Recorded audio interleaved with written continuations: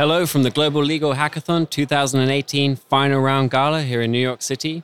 I'm Alex Muncy, and we're here on the road with Legal Talk Network.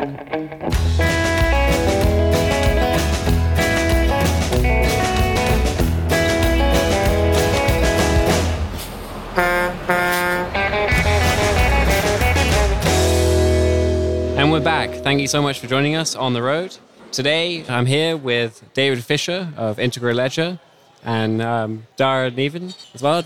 Pleasure to have you sat with us today. It's been a fantastic event. We've just had the winners announced and the judges have given their verdict. We've seen all the pictures of all the teams. It's been unbelievable to see the quality of and the amount of work that they put in. So yeah, just get right into it. I mean, would you be able to, well, first just tell me a little bit about yourselves and the project and why you got involved? David Fisher, I'm the founder of IntegraLedger, Blockchain for Law. I'm also one of the co-founders of the Global Legal Blockchain Consortium. And somewhere along the way, in the past 6 months, I ended up as a co-founder of the Global Legal Hackathon. So I think that's enough hats for any one person. Certainly. And Dara?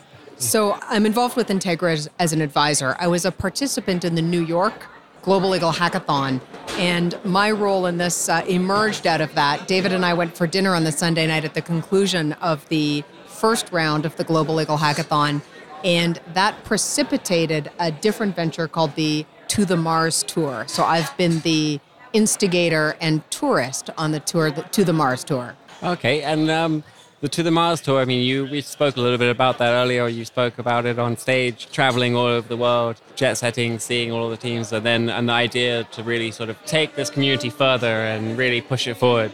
I mean, it sounds like you've flown the distance of sort of to the Mars and back. That's right. I haven't added up all the miles to see if it really would have taken me to the Mars or to the moon.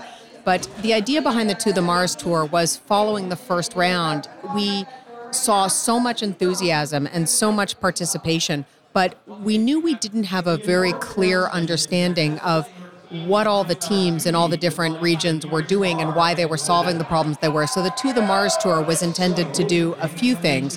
One was to go to those communities to better understand what the participants were confronting when they went into the challenge and why they were solving the problems they were. We also noticed a number of communities were trying to solve very similar problems. So we thought that by understanding those problems, we could connect participants that were working on similar ideas. So for example, we saw a number of people essentially creating legal marketplace platforms. And we thought, well, let's connect them together. So by making introductions, we're hoping to accelerate the development of those products in every market. We also noticed that some teams had identified great local solutions, but we thought they had a more regional or global perspective, so we were encouraging them to think bigger than their own market, and it's because they didn't have the perspective that other countries could benefit from those solutions. And then finally, so in addition to just doing an investigation and creating community, there was a degree of ambassadorship as well as is really expanding the community to try and bring other people into the network and into the ecosystem. So for example, funders, accelerators, incubators, other universities and educational institutions to try and really expand the total ecosystem. That can only help the teams and the participants on the ground really launch their products. And so the idea behind the To the Mars Tour is everybody wants to go to the moon, but we wanted to just push the boundaries a little bit farther. We wanted to push them to the Mars. Fantastic. That's brilliant.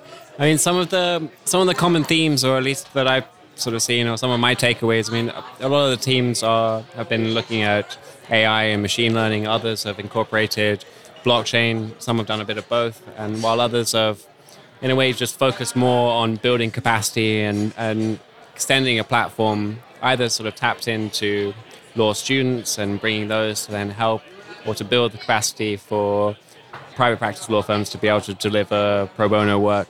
I mean, David, what were some of your takeaways from today's event? Well, today's event really was a culmination of about 5 months of work. And it was a realization of a intuition I think we had going back to November, December of last year, that the time for innovation on a global scale for law had come. When you look at technologies like blockchain and AI, these are big community technologies. You don't go out as an entrepreneur and create a blockchain. You don't create an AI. These are things that require big communities. And so consistent with that, we wanted to tie the world together And I think what impressed me today at the finals was how that idea, that theory, that intuition was fully realized with amazing teams, 6 continents, I think 9 countries, amazing solutions, everyone, amazing teams, really setting the stage for an even bigger, probably potentially much bigger version next year. Yeah, fantastic. I just obviously wanted to tie that in because you did announce today that you're planning a Global Legal Hackathon 2019, which is really, really impressive. I mean, just for listeners that are listening in that would like to either get in touch or follow you guys before I close up, how can they go about tapping in and making sure they can follow this journey? Well, a couple of things. I definitely recommend following World Hackathon, or it's at World Hackathon on Twitter. That will, I think, be the best way to stay updated. Certainly follow me on LinkedIn, David Fisher and Integra Ledger. Dara? So I have been tweeting and LinkedIning under my own name all of the findings of my particular tour. I'm at Dara, DERA_Nevin in both cases. And so you can find out a lot more about the details of the teams and what was going on the ground by following me. Well, thank you very much. We've reached the end of the road for today's episode. I want to thank our guests, David and Dara, for joining us today. I also want to thank our listeners for tuning in. If you like what you heard, please find and rate us in Apple Podcasts. And we'll see you next time for another episode of On the Road with Legal Talk Network. If you'd like more information about what you've heard today, please visit LegalTalkNetwork.com. Subscribe via iTunes and RSS. Find us on Twitter and Facebook, or download our free Legal Talk Network app in Google Play and iTunes. The views expressed by the participants of this program are their own and do not represent the views of, nor are they endorsed by, Legal Talk Network, its officers, directors, employees, agents, representatives, shareholders, and subsidiaries. None of the content should be considered legal advice. As always, consult a lawyer.